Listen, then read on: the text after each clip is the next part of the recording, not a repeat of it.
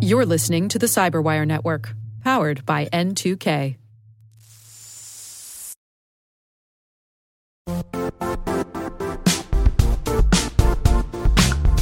And now, a word from our sponsor, Zscaler, the leader in cloud security. Cyber attackers are using AI in creative ways to compromise users and breach organizations. In a security landscape where you must fight AI with AI, the best AI protection comes from having the best data. Zscaler has extended its zero-trust architecture with powerful AI engines that are trained and tuned by 500 trillion daily signals. Learn more about Zscaler Zero Trust Plus AI to prevent ransomware and AI attacks. Experience your world secured. Visit zscaler.com/zerotrustai.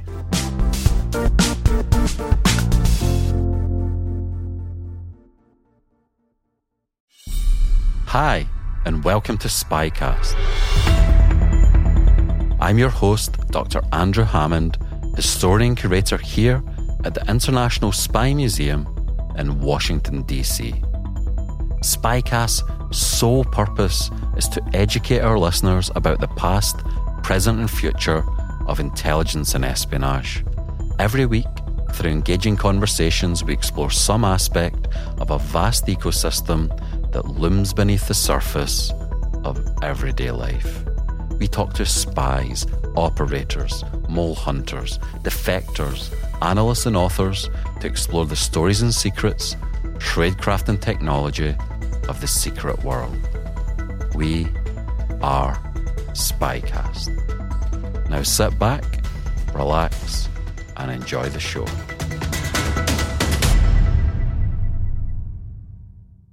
Welcome to this week's episode of Spycast. This week's episode is a live panel conversation we had in Chicago at the home of our partners, the Pritzker Military Institute and Museum, right down there by the Great Lake, Michigan. The panel was on Cold War intelligence and espionage through the experiences of two former intelligence officers who had served during the Cold War period, Chris Costa and John Kwiatkowski. Chris is the current executive director of the International Spy Museum and a former career intelligence officer with the US Army. He served for 34 years, with 25 of those in hotspots such as Panama, Bosnia, Afghanistan, and Iraq. Before coming to the museum, he was special assistant to the president and senior director for counterterrorism at the National Security Council. John retired from the senior executive service as a special agent of the FBI. He had 19 years of operational experience against the Soviet Union, the Warsaw Pact, East Asia, Islamic extremist groups, and domestic terrorism. John also has 14 years of experience in US national security policy and served on the US National Security Council as the Director of Counterintelligence Programs. I think you'll enjoy the switch up of formats. Good evening, and welcome to tonight's program presented jointly by the Pritzker Military Museum and Library and International Spy Museum. With us this evening to talk about their own experiences in the world of Cold War intelligence, our Executive Director of the Spy Museum, Colonel retired Chris Costa, and Special Agent retired John Kwiatkowski. Chris Costa is a former intelligence officer of 34 years, with 25 of those in active duty in hotspots such as Panama, Bosnia, Afghanistan, and Iraq, and is also a past special assistant to the president and senior director for counterterrorism on the National Security Council. John Kwiatkowski retired from the senior executive service as a special agent of the FBI with 19 years of operational experience against the Soviet Union, Russia, the countries of the former Warsaw Pact, East Asia, the Islamic extremist groups, and domestic terrorism. He also has experience in U.S. national security policy development and implementation at FBI headquarters and in the Intelligence Directorate on the National Security Council staff at the White House as the Director of Counterintelligence Programs. Guiding the conversation this evening is historian and curator at the International Spy Museum, Dr. Andrew Hammond. Please join me in welcoming Dr. Hammond, Chris Costa, and John Kwiatkowski to the stage. Dr. Hammond, the program is yours. Thank you. Well, thanks so much for joining us tonight. It's a real privilege to be here. I was just thinking when Liz was introducing both of our speakers tonight, you really don't want to read their CVs. It will make you feel like a chronic underachiever. So I had the pleasure of doing that. So before we go on to the questions, just a couple of minutes where I'm just going to reflect on the Cold War to make sure we're all on the same starting block. So the Cold War. The Cold War was many things to many different people. It was something that took place all over the globe. In Africa, Angola and Mozambique. In the Americas, Cuba and Nicaragua. In Asia, Vietnam, Afghanistan. Really encompassing the whole surface of the globe. It affected economies, societies, culture, and of course, intelligence. For many people, the Cold War is seen as the golden age of traditional espionage and intelligence. So the Cold War is so many different things, and it's about some of these things that I've spoken about, but it's also about people. It's also about individual human beings. And we are very lucky tonight because we've got two intelligence officers who were served during the Cold War, but also in the period afterwards where they went on to have very distinguished careers. So I'm really looking forward to speaking to them a little bit more. And just because Monday was Memorial Day, so the day where we think about those who've served the nation overseas and have fallen, and that's for the military specifically. But I think that for me, there's no doubt in my mind that it was people like John and Chris. If it wasn't for successive generations of people stepping up to the plate and serving in institutions such as the FBI and the US Army, I personally, as a European, I think that the light of liberty would have been extinguished in Europe. So I just want to say, personally, thanks for standing up and being counted.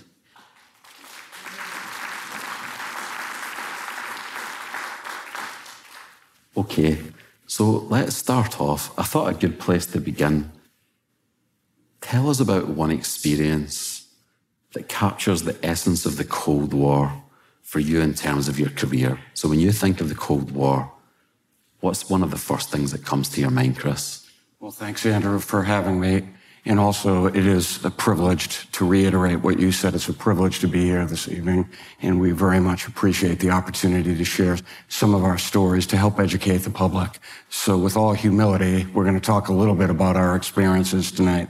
And as I reflected on the Cold War, which I didn't think a lot about because I spent so many days, weeks, and months in combat zones, and of course, the counterterrorism fight took up a lot of my career post 9/11. But all of that said, the foundation for my work really started in the Cold War.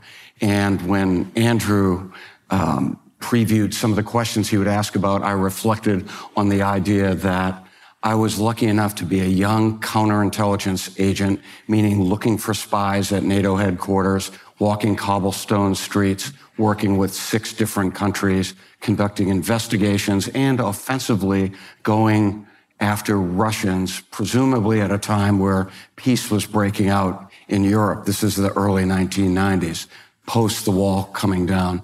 And during my time at SHAPE headquarters, the headquarters, Allied Powers Europe. So the military headquarters, a few miles from NATO headquarters outside of Brussels, there was a spy uncovered, and that changed the trajectory of the next year or so of my career as we did a damage assessment and we had to identify if that spy had tentacles into the military secrets that we had at SHAPE headquarters. So that was eye-opening for me, particularly because I used to go to Brussels and knowing that there was a spy somewhere at NATO, not knowing where that spy was. And as it turned out, the wife of that spy would interact with me quite frequently as I passed some of the most sensitive secrets we had to her hands to put in the safe at the NATO Office of Security. It turned out her husband was Rainer Rupp, known as Topaz, an East German spy. And I thought that I was lucky enough to experience that despite seeing the other side of treachery, seeing the devastation, personal relationships, as well as the damage to NATO. But as a young captain, that became a formative experience throughout the rest of my career as I ended up recruiting sources and working human intelligence, and I never forgot those lessons. So to answer your question directly, it was those days when Topaz was uncovered in Brussels circa 1993, I believe. And John? So conveniently, I can cover the decade or so before that. It's probably the old guy. But first, let me address the 500-pound A and O in the room. I haven't lived here for 40 years, but I'm a returning Chicagoan, born and raised. So if you're from Hyde Park, Lincoln Park, or Highland Park, hello, neighbor. It's great to be home, and I add my gratitude to the museum and to Chris and Andrew for having this opportunity. Older than Chris, probably older than anybody in the room, and so you should know, I came into the Bureau, FBI, in late 82. In late 82, President Reagan had just signed Executive Order 12333. So we go from about 500 agents working CI to about 3,500 agents in the space of 2 fiscal years. So if you go back, or you might recall, Time Magazine runs the Year of the Spy in 1985. That wasn't by accident. We trebled the number of agents we were working on counter-espionage and counterintelligence, those being 2 different practices. And so I came in with that wave. We hired about 550 agents just in late 82, early 83 for the fiscal year 83. So I came back here through the Chicago office, right here on the old Klaczynski building. They've since moved. And then they told me never come into the office again. They put me on undercover operation up on the north side. And no good deed goes unpunished, so they sent me to San Diego. And from San Diego, I get put on other domestic terrorism undercover, and they send me to language school. So at the height of the Cold War, the Brezhnev era, the Reagan era, they send me to language school for the Czech language. Irish, Italian speaks fluent Spanish, so they send me for Czech. So this is the government in its fullest flower. So I come out of language school speaking Czech and Slovak, and I walk right into the largest espionage case in peacetime American history, the Clyde Conrad Zoltan Szabo case. It runs for about 1/2 of the Cold War, from 67 to the mid-90s. And it was not an espionage case without extraordinary consequence. This was not about stealing secrets to the men's room. This was not about stealing Chinese menus or perhaps an artillery placement or a plane placement. This was about 400 to 500 tactical nuclear weapons in the Fulda Gap, defending NATO and Europe from a Soviet and Warsaw Pact assault during all of the Cold War. And I got pulled into the case because Clyde Conrad, and before him Zoltan Szabo, a native Hungarian, had been pitched coercively by the Hungarian intelligence service. And Szabo and Conrad were smart enough to realize that the Warsaw Pact and the Soviet Union, at the height of the Cold War, still was riven by internal dissent among the Warsaw Pact countries and with the USSR. So they tried to hide it from the Soviets by double dealing with the Czechoslovaks. So as the only Czech speaker, now think of this, the Warsaw Pact, the only Czech speaker we could actually use on an espionage case, with all 4 years in the Bureau, I get pulled into the Clyde Conrad Zoltan Szabo case. So I become the case agent for this case that would go on for another 10 years. And the story, as one of the great Cold War endings of all time, because we don't solve it completely, but for the fact the wall comes down in 89. So in November of 89, we are struggling with some of the unresolved issues with just an extraordinarily horizontally and vertically developed spy ring supported by Hungarian Swedes who were being used as couriers, a leak with the New York Times, members of other services that had been recruited for the Soviets who were working with us in USUR and SHAPE headquarters. And so across this whole spectrum, we have come up against a brick wall, neatly laid by the Soviets and then the Warsaw Pact, and then the wall comes down. The wall comes down, and I get a call at 4 o'clock in the morning. Hey, I'm your action officer at Andrews Air Force Base. You're a Czech speaker. We're flying you into Prague. I said, well, I'm not in the Air Force anymore. I'm in the FBI. I said, we know, but you're going to Prague. And so I call headquarters. Oh, John, we meant to tell you, things are moving quickly. So we're moving all the language speakers back into Europe. So I go to Czechoslovakia when there were still 70 to 75,000 Soviet soldiers still in Czechoslovakia, and they wouldn't leave for another 3 years in about 60 military bases in Czechoslovakia. So that's probably the thing that shaped it for me the most, because we saw the non-monolithic nature of the Warsaw Pact and the USSR working at times with each other and many times against each other, and even internally against each other. And then we saw our fortunes change dramatically because, as you know, the fall of the wall was basically unforecasted by U.S. intelligence through no fault of anybody's. But in October, we were planning for long-range 5- and 6-year operations that came to a halt immediately. So that's my one Cold War experience. It starts with a case in 1967, Konrad Szabo, the dead center in the Cold War that goes all the way through the natural termination of those relationships and our new relationship with Central Europe, which are now our NATO partners. I remember I heard of someone who was writing a thesis, and the title of the thesis was going to be Why the Cold War Will Continue, and they were due to publish it in December 1989. So they had to go and change the thesis a little. Just one brief point. John mentioned the Fulda Gap, where the tactical nuclear weapons were going to be used. So just for those that aren't aware, that's just an area of the central Germany where the Soviet army was predicted to have poured through. It was one of the natural places that it would come through. So it kind of became a shorthand for the Cold War, right? So I think you have answered this already, but when did you join your respective institutions? I believe it was 84 for you, Chris, and 83 for you, John. So you are joining around the same time. Yeah, right. I mean, I was commissioned an Army officer in 84, and I became a military intelligence officer in 1988. So I came in as an infantryman, and to the point of the Fulda Gap, we in the 101st Airborne Division, Fort Campbell, Kentucky, we were not going to fight necessarily in the Fulda Gap. We were going to fight maybe the Soviets in Southwest Asia.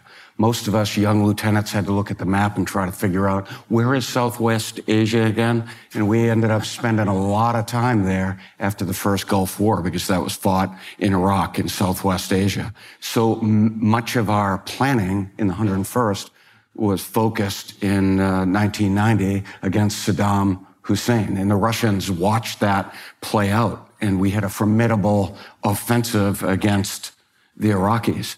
And of course, the Iraqis used Warsaw Pact equipment, Soviet doctrine, and they acquitted themselves poorly. At the same time, the United States was prepared to fight that kind of fight that we had rehearsed for Europe. But this time it played out in Southwest Asia. So when I joined the Army, that was the fight that we were focused on. And there was this little thing called the Cold War that was playing out, and it took my organization, the 101st, to Central America. Because when we think about the Cold War, John's very traditional Cold War, which is fascinating, the work that he was involved with, counterintelligence and counterespionage, that was a different kind of fight that I was involved with initially because that Cold War played out in Central America.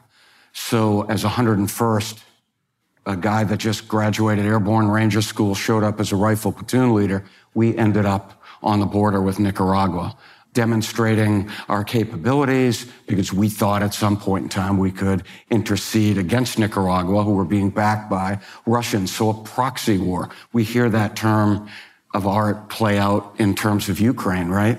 So that was the fight that I was in as a young lieutenant, but it wasn't a shooting war. It was a demonstration. And I was not entirely satisfied with the idea of being between wars because we were trained as infantrymen. Our job was to prepare to go to war. And then I said, you know what, I want to fight against our adversaries on a different plane, multi-level chess, if you will. And that's what brought me into the intelligence business. we all wanted to be guys like John someday, and the ones that preceded us. And we were schooled by some of the lessons that we learned from case agents like John working these fascinating espionage cases. Can I add something to that? And I appreciate the very kind words. The Conrad Szabo case spun off 17 separate investigations on U.S. service persons, men and women, in uniform, under oath, serving in uniform across Europe. We don't make this case, obviously, unless we're working with the United States Army. So above all else, this is a story about the Army and the FBI, and we've talked about this offline. I actually teach 4 courses in this, so I know I can talk on this for a long time. The United States Army and the FBI are the pointy end of the spear when it comes to counterintelligence.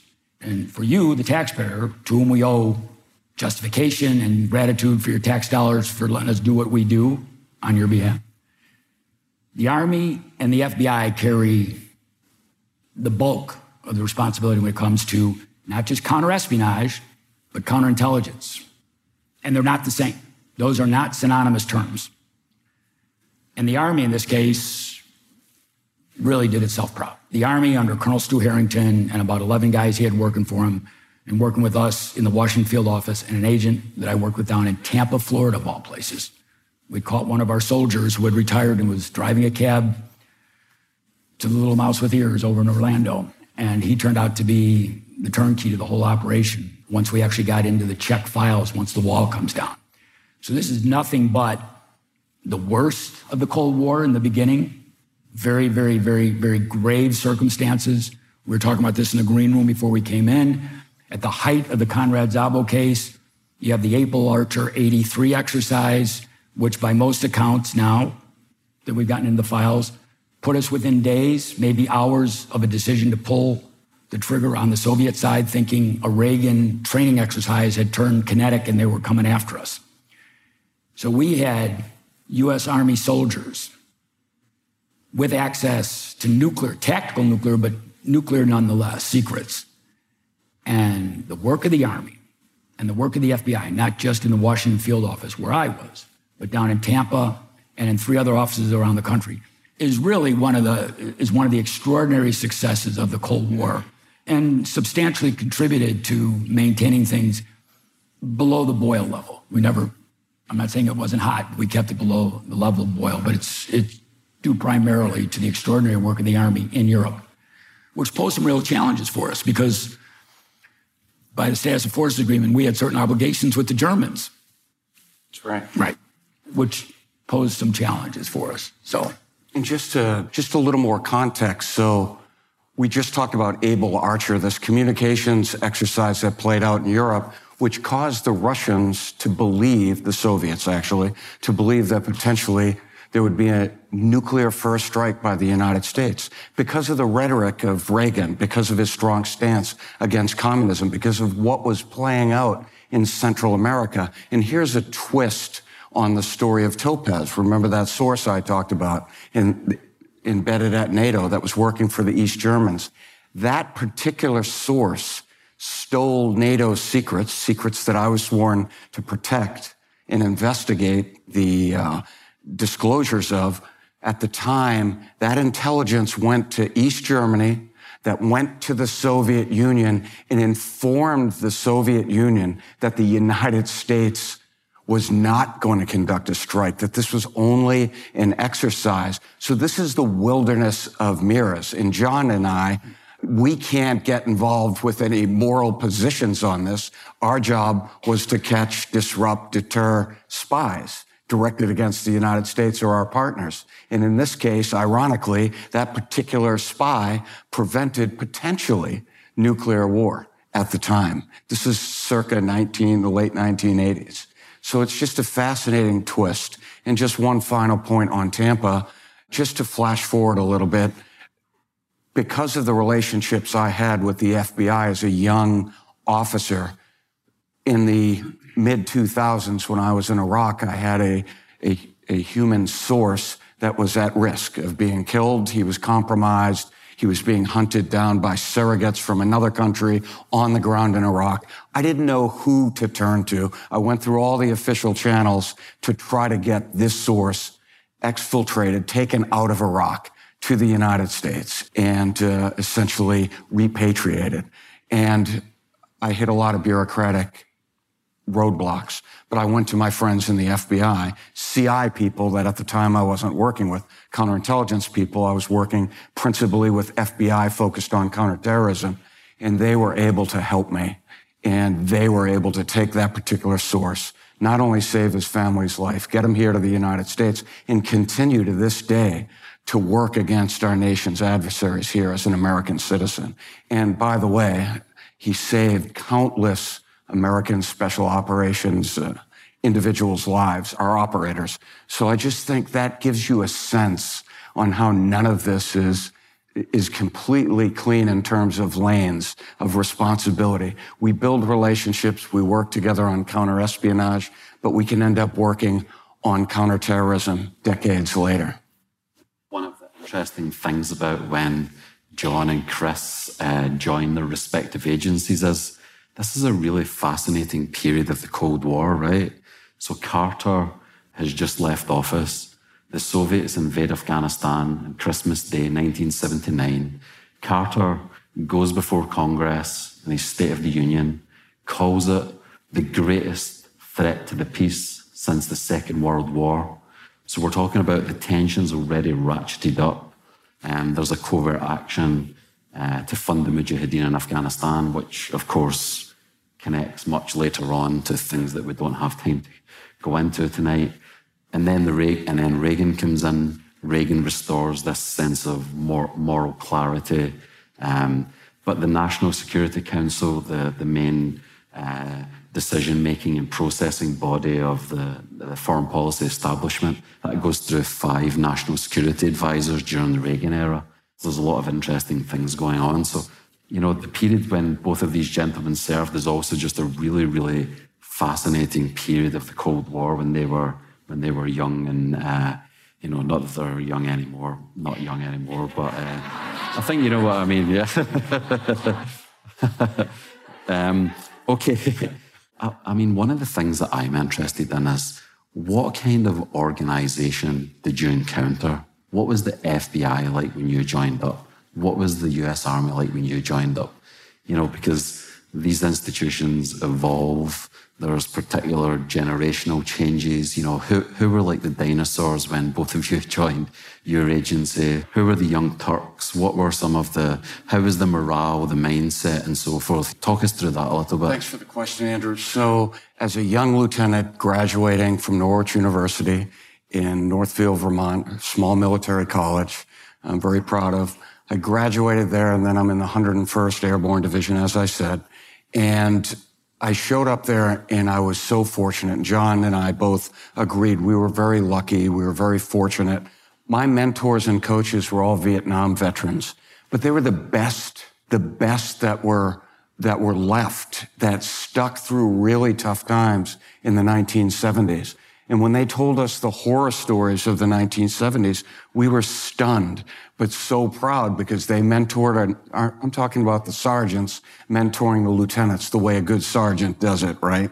Where you don't know you're being mentored till years later. Well, as I was being mentored by the nation's best, these were Vietnam veterans that would share vignettes. And sometimes even on an exercise or on a patrol in Honduras, my platoon sergeant in particular, I won't say his name here, he would react sometimes because he would get disoriented because of his Vietnam experiences. He was still troubled by really bad patrols and really tough times in Vietnam serving his nation. Those were the people that mentored and coached me, but the morale was so high.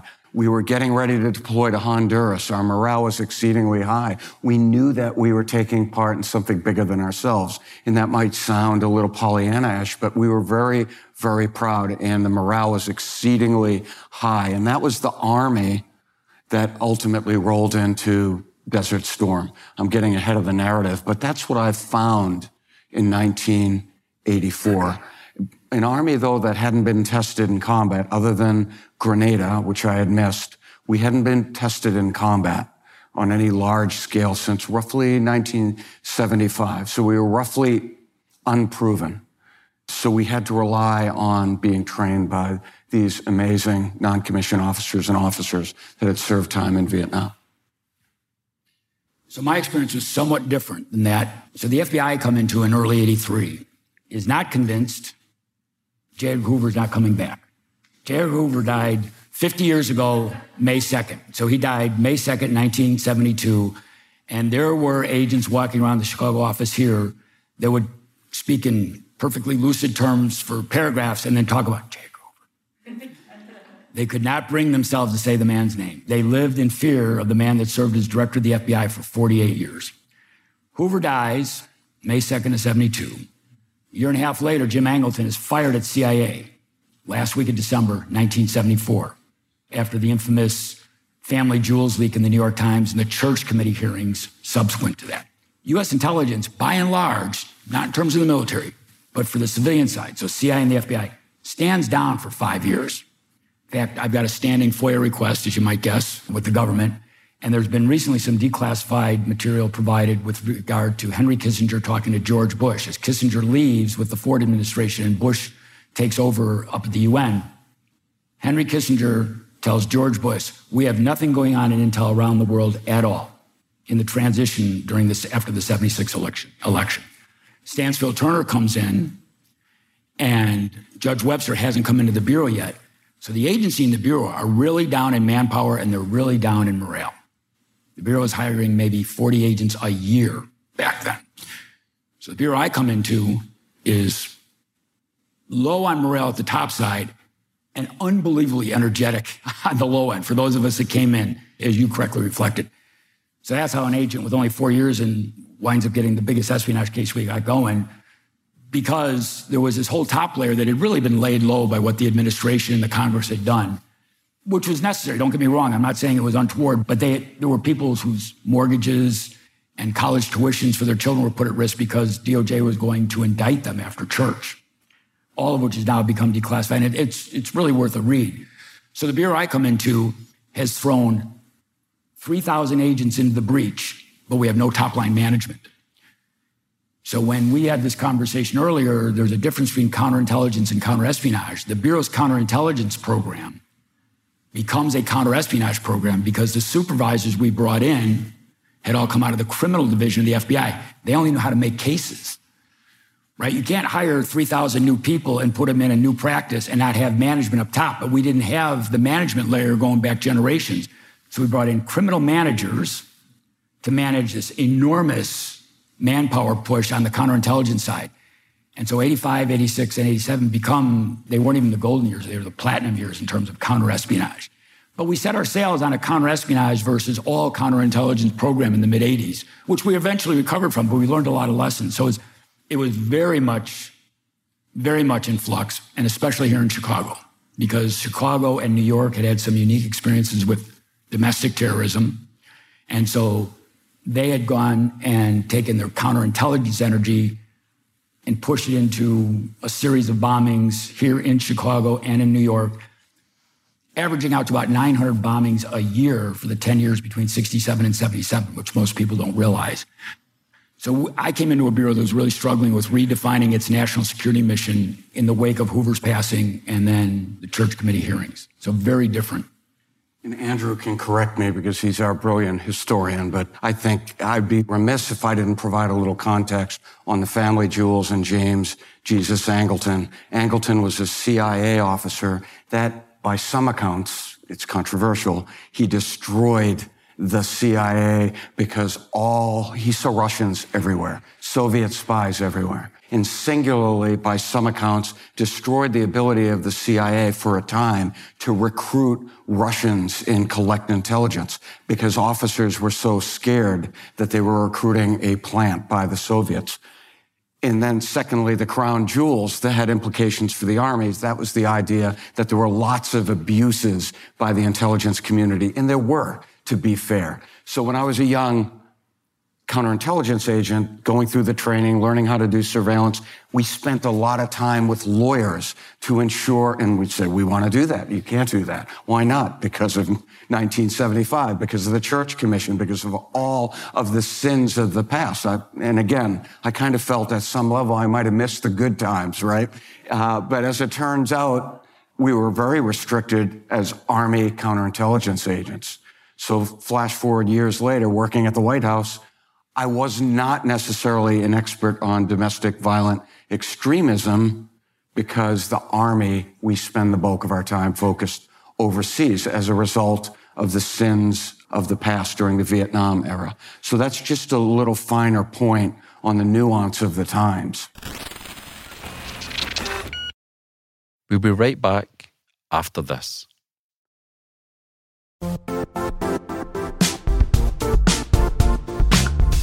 The IT world used to be simpler. You only had to secure and manage environments that you controlled. Then came new technologies and new ways to work. Now, employees, apps, and networks are everywhere. This means poor visibility, security gaps, and added risk.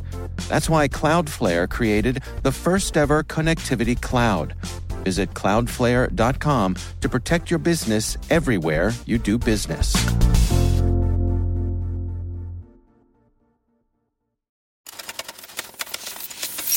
I just want to pick up on a couple of points because I've been charged to make sure that we're not leaving anyone behind and the caravan is crossing the desert together. So, just for the FBI, so Hoover, almost 50 years, and now it's a 10-year term, that's correct? Now it's a 10-year term, Now it's yes. a 10-year term, and that's partly in response to that. And then the Church and Pike Committee hearings are the House and the Senate. They have investigations into abuses and various activities of the FBI, the CIA, and so forth. That's 1975. There's a commission, the Rockefeller Commission, that looks into it as well. William Colby, the CIA director, complies and is seen by some as having sold out the CIA. So I guess the point is the late 70s morale generally in the intelligence community is pretty much rock bottom. And the director of Central Intelligence under Ronald Reagan is a gentleman called Bill Casey, and he came into the CIA promising to unleash the CIA and take it off of the hook that it had been on. So I think that that's some interesting context for when these two gentlemen joined the intelligence community. And then just one final point as well. For the FBI, you mentioned the criminal division and the counterintelligence division. We don't have tons of time left, so just really quickly tell them the divisions. So there's Hoover had two family businesses, right? So he had the criminal division, so he had to spend time in bank robberies and kidnappings, full stop. So I did 6 months in bank robberies and kidnappings in San Diego, the bank robbery capital of the United States of America. There are more bank robberies per capita in San Diego than anywhere else in the country. And there's reasons for that. I won't get into that now. So the criminal investigative division of the Bureau, as opposed to the National Security Division of the Bureau, Divisions 5 and Division 6. Both of them were beloved sons of J. Edgar Hoover. He had a national security account going back to 1917. So the notion that the Bureau picked up intelligence or counterintelligence late in Hoover's career as kind of a homesteading or territorial act is just not true. He loved them both equally, and you had to spend time in both. So the criminal division basically covers what you'd think: bank robberies, kidnappings, anything that crosses a state line, public corruption, many white-collar crimes if it travels by wire, what we call FBW, fraud by wire. And that's the criminal division, almost full stop. The National Security Division used to be counterintelligence and counterespionage. As an example, on the morning of 9/11, we had 400 agents only working counterterrorism. In the whole Bureau, we had 400 agents working counterterrorism. By Friday the 14th, we had 3,200. The Bureau is very good at surging manpower, as anybody will tell you. We can turn lots of shoulders to the wheel very quickly. So we gutted the counterintelligence division because everybody had their clearances, and we put them all on counterterrorism until the smoke cleared, literally in this case. So I apologize for that loose reference. So it is not the case that one division swamped the other or vied for the director's affections. Now, since then, because of the Church Committee, we brought in a series of judges, starting with Judge Webster, and we started to color inside a different set of lines. and that's mostly a counterespionage line versus a counterintelligence line, and that only got worse after 9/11. More exacerbated, I wouldn't call it worse. So there's some reconciling to be done there, but the Bureau's had probably 4 lifespans or lifestyles when it comes to balancing the criminal and the national security division.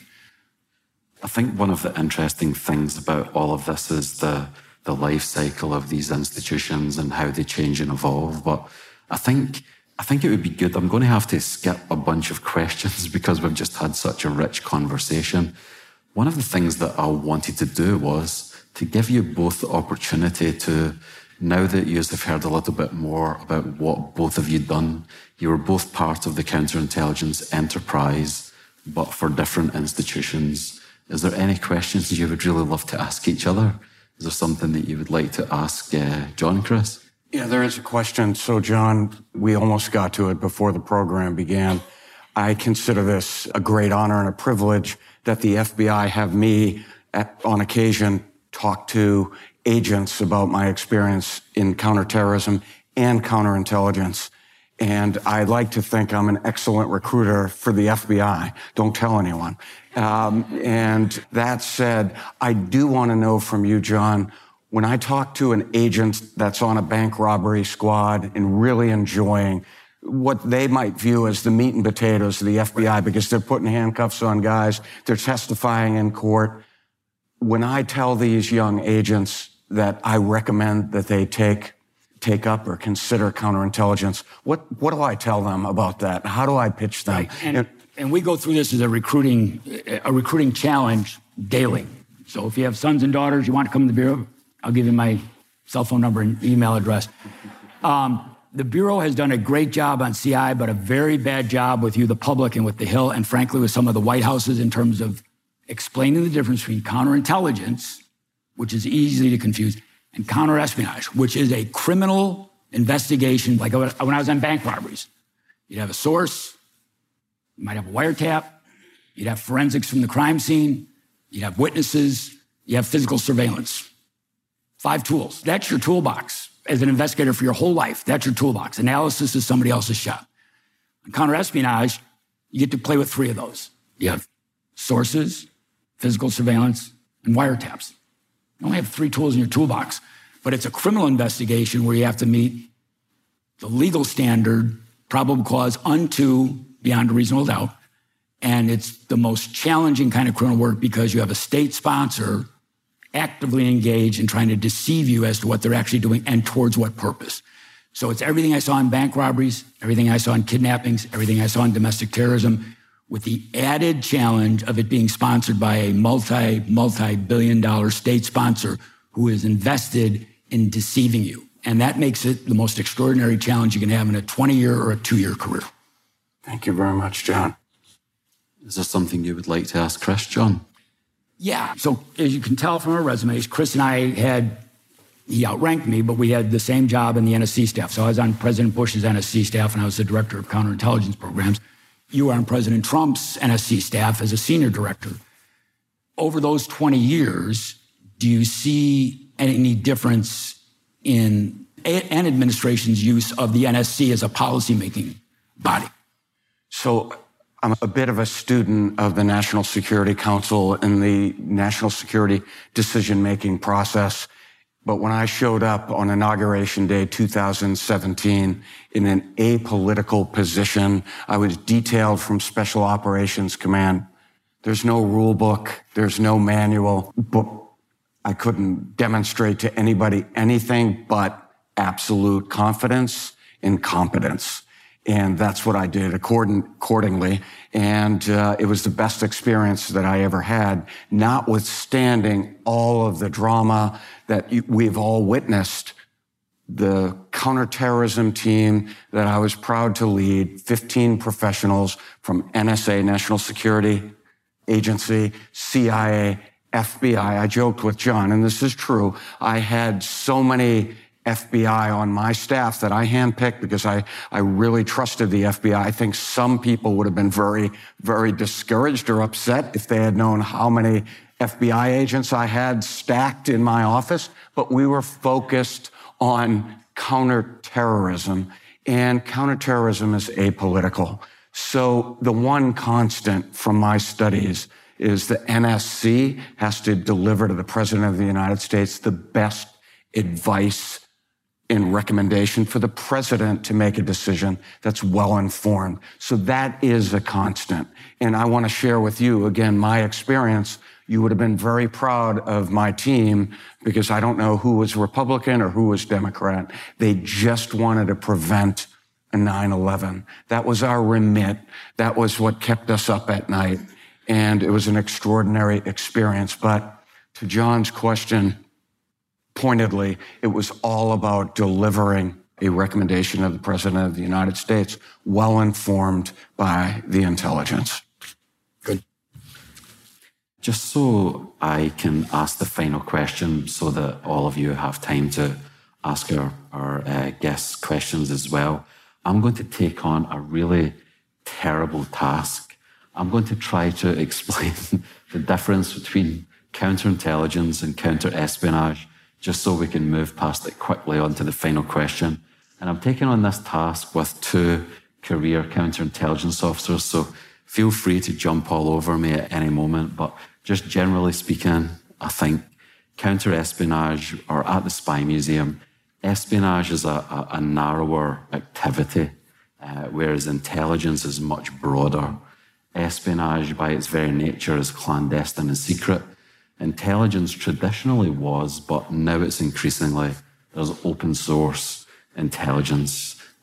So within the counterintelligence umbrella, you can bring in signals intelligence, human intelligence, satellite intelligence, all different types of things, but counterespionage is much narrower, right?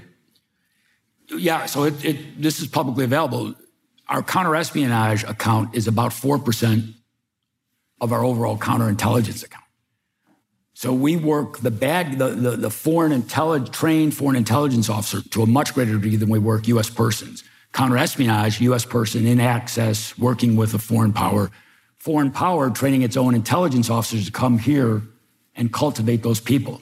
2 entirely different accounts. And on rare occasions, we've had the counterespionage team bump into the counterintelligence team from the Bureau at the Washington field office because one's working the U.S. person, one's working the Soviet, and need to know they weren't sharing that information. So the counterespionage team would bump into the counterintelligence team. Well, what are you doing here? Well, I'm following this guy. Well, he's servicing your guy. So that's the classic example of the difference between CI and CE. And the final question is, with what's happening in the Ukraine at the moment, do you think that the West came in from the cold too quickly? Was there? I'll defer to you on that one, Chris. Yeah. Was there a sense that the Cold War's over, Russia's a waning power, we don't need to worry about it anymore? I don't think Russia would. I think it's in a weaker position than it was during the Cold War, but it's strong enough to be a spoiler. So it might not win the game, but I try to stop other people from winning the game or winning them under favourable conditions. So I just wondered if you thought that the intelligence community had maybe pivoted away from looking at entities like Russia, thinking about Europe. Oh, Europe's, you don't need to worry about that anymore. They're all in the EU and singing Kumbaya and stuff. Yeah, just any thoughts on that, Chris? Just that, and you and I have talked about this. I mean, you're a scholar of the Cold War, Andrew, and you could provide a whole lot more context. But the bottom line is you're looking at somebody that experienced really inadequate war termination. What am I talking about? In the aftermath of Desert Storm, we declared victory, and I ended up deploying to Iraq. In the second Gulf War, I ended up deploying all over the Middle East as a result of never terminating a war appropriately for a variety of reasons. And now it's very easy for us to say maybe the Cold War never ended definitively. It's easy to say that with what we're seeing in the Ukraine, but I would submit it is very difficult to end a conflict in a satisfactory way. Look at the First World War. Some make the argument the Second World War was a direct result of, again, an unfair ending of the war in terms of the German perspective, as an example. I'm rereading, because of what's going on in Ukraine, I'm reading an excellent history book by Barbara Tuchman on 1914, how we all went to war the unintended consequences of really miscalculation. So that is a long-winded way of saying that the Cold War maybe was not terminated. And certainly from a Russian standpoint, they feel significantly aggrieved. So somehow, some way, diplomatically, militarily, intelligence-wise, they felt as though someday they have to get their revanche, have to acquit themselves on a battlefield again. So I think that's part of what we're seeing playing out right now. But again, we're in the midst of this, and your guess is as good as mine, and you're students of history or you wouldn't be here tonight, I submit. So I think that we'll watch this play out and you'll be able to judge for yourself. Any thoughts, John? No, I'll defer to our questions. Why don't you? I can't add much to that, and I won't, so we can give you time for our guests. All right, thank you. So we are going to be coming around and collecting those index cards. If you have one, just hold it up. Someone will come around and grab it. But to start off, this question asker is wondering if either of you have any thoughts on how to mitigate the global nuclear threat. Small question. Well, I'll just offer this, just to provide, maybe this will make you feel a little better. In terms of tactical nuclear weapons, they're devastating. Civilians will die.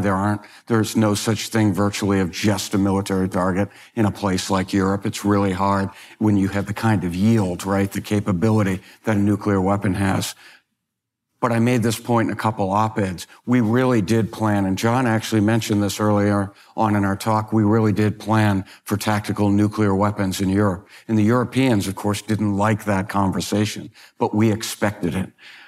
So that is to say, we somehow survived decades in the Cold War without a nuclear confrontation. But hope, of course, is not a course of action. I suspect, though, there is still a deterrence of a capability for some kind of catastrophic response, and rational nations do not want that. So I think deterrence can be factored into even Ukraine and what we're seeing today. Because I still maintain, despite the reporting that we're seeing, and I have no inside track on this, Putin may be sick, etc., but at the end of the day, I believe, to my point on revenge and revanche and inadequate war termination, I think that Putin is still can be construed as a rational actor in terms of his worldview. Now, I might be proven wrong. I hope I am right. So I think rational actors and the possibility of deterrence will allow there to be some space for some kind of diplomatic agreement. So that's how I would answer that really tough question. Whoever answered that, don't raise your hand. I don't want to know. All right, so we have another question here. What is the role of the private sector, for example, technology, in today's counterintelligence and espionage activities, especially given today's digital landscape? So it's a great question, and it's a challenge. You recall earlier I said that post 9/11 we had a drawdown in our counterintelligence resources. In many ways, not always, but in many ways, that's become permanentized. And as the government, not just the Bureau, but as the government has allowed security, counterintelligence, foreign intelligence collection to become somewhat synonymized, the government has seen the counterintelligence resources as a kind of a human capital escrow account to draw on for other elements of the government. And in so doing, we have started to lend our counterintelligence bodies to the private sector. So we are actually providing indirect cost support to the private sector for their counterintelligence responsibilities rather than causing them to acquit all their own counterintelligence responsibilities, which I actually personally wrote into the milestone decision, the MDA, the Milestone Decision Authority on long-term platform acquisition. You need to pay for that out of Lockheed's account or Booz Allen's account or any of the large corporate companies, because you can't continue to draw off the counterintelligence resources to keep companies afloat and to keep the security shops at non-CI or non-Intel offices in the government afloat, because pretty soon you'll have no viable counterintelligence program. As you start to share all your resources with everybody on all their missions, you have less of your core mission left to support. So it's a great question, and we don't have the answer to that right now. Just if I can briefly jump in, last year on the Spy Museum's podcast, we had the former FBI director of counterintelligence, and he was saying that before New York and Washington were, those were the kind of strategic centers of gravity for counterintelligence, and now it's increasingly shifting to San Jose, Silicon Valley, other places out there. So I think that gives you a sense of how the game has changed a little bit. I actually had a hand in it. So in 95, we have the infamous 95 walk-in, where we have a defector, hands us back our whole nuclear weapons program for the last 20 years coming out of Chinese holdings. So the Cox report comes out of that, and the Department of Energy's response to the loss of those secrets was to ask the FBI for agents. And I had taken over the China program at this point.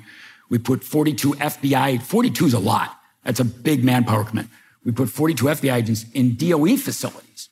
So this is a 30-year, 25-year plus problem of us lending our counterintelligence expertise to everybody else's security problems. And this is a problem we're going to have to address at some point. We're going to have to fully define what counterintelligence is and is not, and staff up counterintelligence and counterespionage for a government purpose, and help others staff their own security issues out of security resources towards a security goal.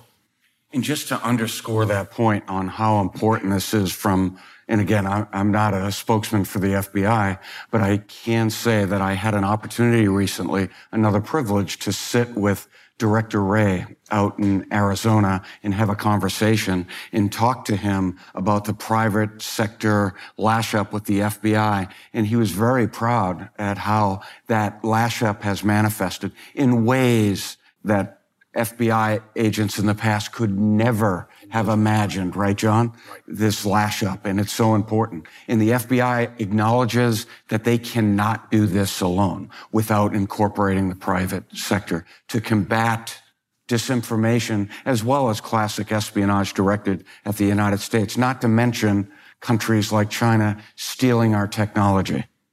We have a question from our live stream audience. Aside from Moscow, Berlin has been described as the chessboard for the Cold War in terms of espionage.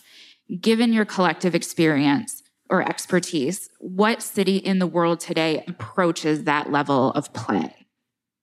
So I'll jump in there, and I will say at the Spy Museum in Washington, D.C., we like to say that that is the hub where a convergence where all espionage services in the world seem to gravitate toward for a variety of reasons that are quite obvious to people here. So I would say that D.C., although it would be nice to suggest, and it's romantic to think about Paris or Vienna, right? But really, Washington, D.C. is a hub. And suffice to say, I spend a lot of time with our Five Eye, our intelligence partners, Australia, the UK, and other friendly intelligence services who are partners with us in many ways, the Canadians, et cetera. I know I'm mentioning the Australians. That said, there are a lot of intelligence organizations that are working against us, non-traditionally collecting. So I would say Washington, D.C. is a hub of espionage. I would broaden that out for this reason. It's pure math. It's not even math, it's arithmetic. The United States is the only country in the world, 161 countries, but 191, 161 you can find on a map. The United States is the only country with 2 full sets of ambassadorial staffs in the country, right? The Russian ambassador to the UN is not the Russian ambassador to the United States. If you accept the fact that all ambassadorial staffs, consular and embassy staffs are actually cover for intelligence operations, and they are, right? Then you've got twice the number of cover for action staffs in the United States than anywhere else in the country. So in fact, they have more opportunity to work among the 28,000 or so black passport holding foreign diplomats in the United States than anywhere else in the world. Now that's different than one of the more permissive environments. And we could go into that. There's 3 or 4 countries around the world or capital cities that are more permissive, and everybody kind of plays in the but we don't want to embarrass our friends. But there are 3 or 4 cities where everybody's playing there because their internal security service is challenged by the overwhelming presence of first-rate, first-world foreign intelligence services like the Americans, like the Soviets, French, the British, the Chinese. Can I just really briefly jump in? I must admit that initially I was tempted to say Chicago to try to ingratiate myself with the audience. But just a quick thought. It's a little bit of a cliche, but people say that information is the new oil. So if Saudi Arabia is the Saudi Arabia of oil, where's the Saudi Arabia of information? The United States. So to me, American cities take a major claim for this. And I think Washington and New York for the reasons you've just described. So I apologize to all of you who have asked questions. I know we have a ton of them, but we are running short on time. So I'll close with this question. In your opinion, has there been improved relations in intelligence sharing between the FBI, CIA, and other intel bodies since 9/11? Chris, you should take that because you've seen that most recently. I have indeed. So there are lots of examples where prior to 9/11, there were significant frictions. There have been books written. There have been television miniseries almost really chronicling the friction between the FBI and CIA. 9/11 did a lot to really reverse that trend because the whole intelligence community, everyone had to come together to focus on counterterrorism. So the relationships between the FBI, CIA, and the broader intelligence community, the barriers were broken, the walls came down, all to really galvanize a fight against a threat directed at our nation that we all saw manifest on 9/11.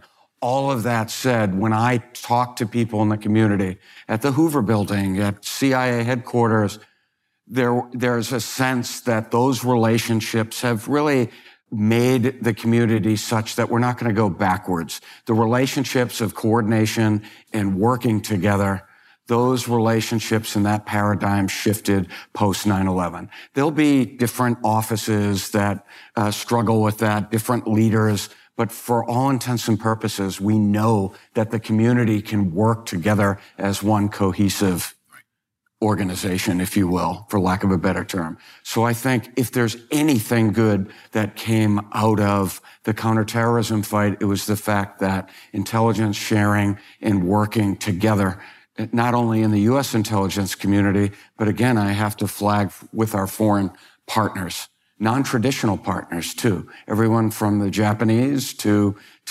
Afghans. We worked with partners and we can't do it without partners. So that leaves us on a positive note, right?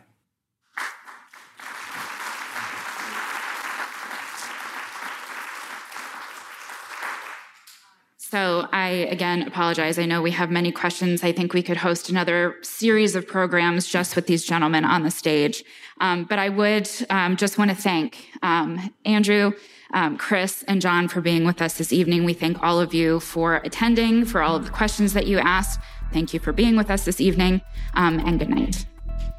Thank you very much.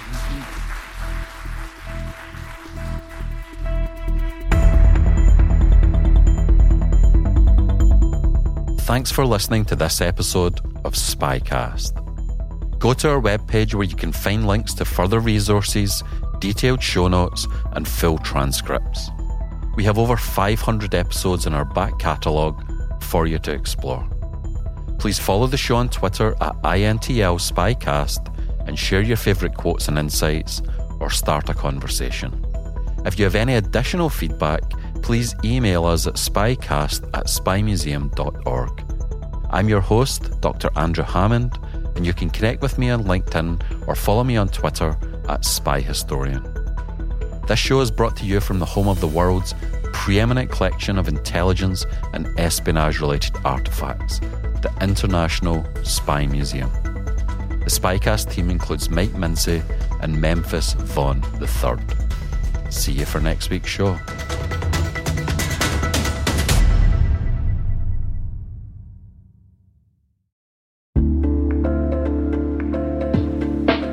Hey all, Rick here. At N2K Cyberwire, we're dedicated to continuously improving the quality of the news and commentary on our network. That's why we're inviting you to participate in our 2024 audience survey. It only takes a few minutes, and your feedback is invaluable. Plus, you'll have the chance to win a $100 Amazon gift card as a thank you for your time. Head on over to cyberwire.com/survey. That's cyberwire.com/survey to share your feedback now.